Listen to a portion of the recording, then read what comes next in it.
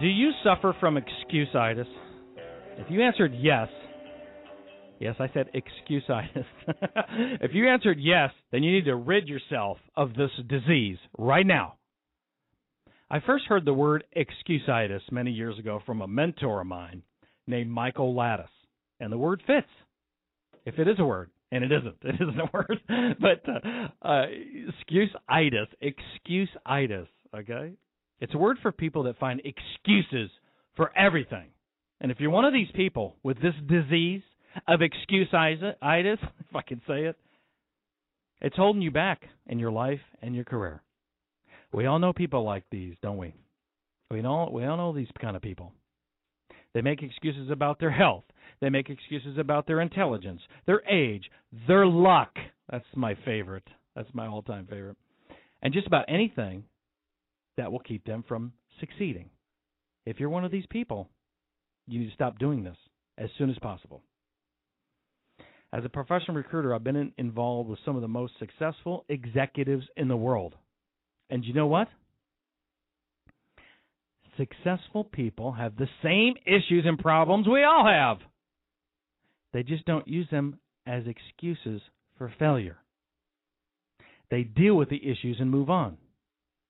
Do you know why?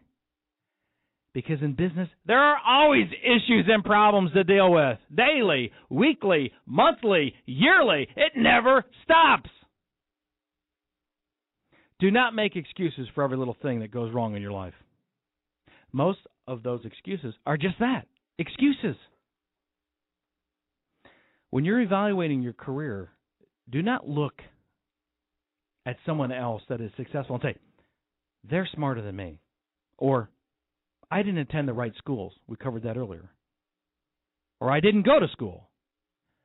Your attitude will make more of an impact on your career than any brains or any intelligence. There are a lot of smart people in prison right now. Intelligence isn't everything. It takes a lot more than that to be successful. What about health? What about health? Are you making excuses because of your health? Don't get me wrong. I know there are legitimate health issues that can keep you from succeeding in your career. I know that. But there are very successful people that are blind, have missing limbs, and are sick with some type of illness, possibly even a life-threatening illness. They are not making excuses, and you shouldn't either. What about your age? I'm too old. That's relative, right? I'm too old. How old are you? I'm going to be 32. Get out of here. Okay. But really, what about your age? Age is a relative thing too, isn't it? How you handle yourself is more important than your age. I have recruited 50-year-olds that looked and act like 70-year-olds. Now I've recruited and met 70-year-olds that act like they're 50 and look like they're 50. So it really depends on how you act and handle yourself. Besides, with the internet and technology today, who knows how old you are? My wife, and when I'm buying stuff on the internet, I have no idea how old the person is I'm buying from. Do you? That excuse is just that. There are all kinds of excuses we can use, isn't there? But my all-time favorite, and we're talking about excusitis. If you just joined us, this is Mike Palumbo, and we're talking about, it's a career show. We're talking about the word excusitis. But, my all-time favorite excuse is luck. I love this one. Oh, I love this one. This is so delicious, this one. People will say, I'm just bad luck. Or, I'm not as lucky as whoever is. He is, or she is.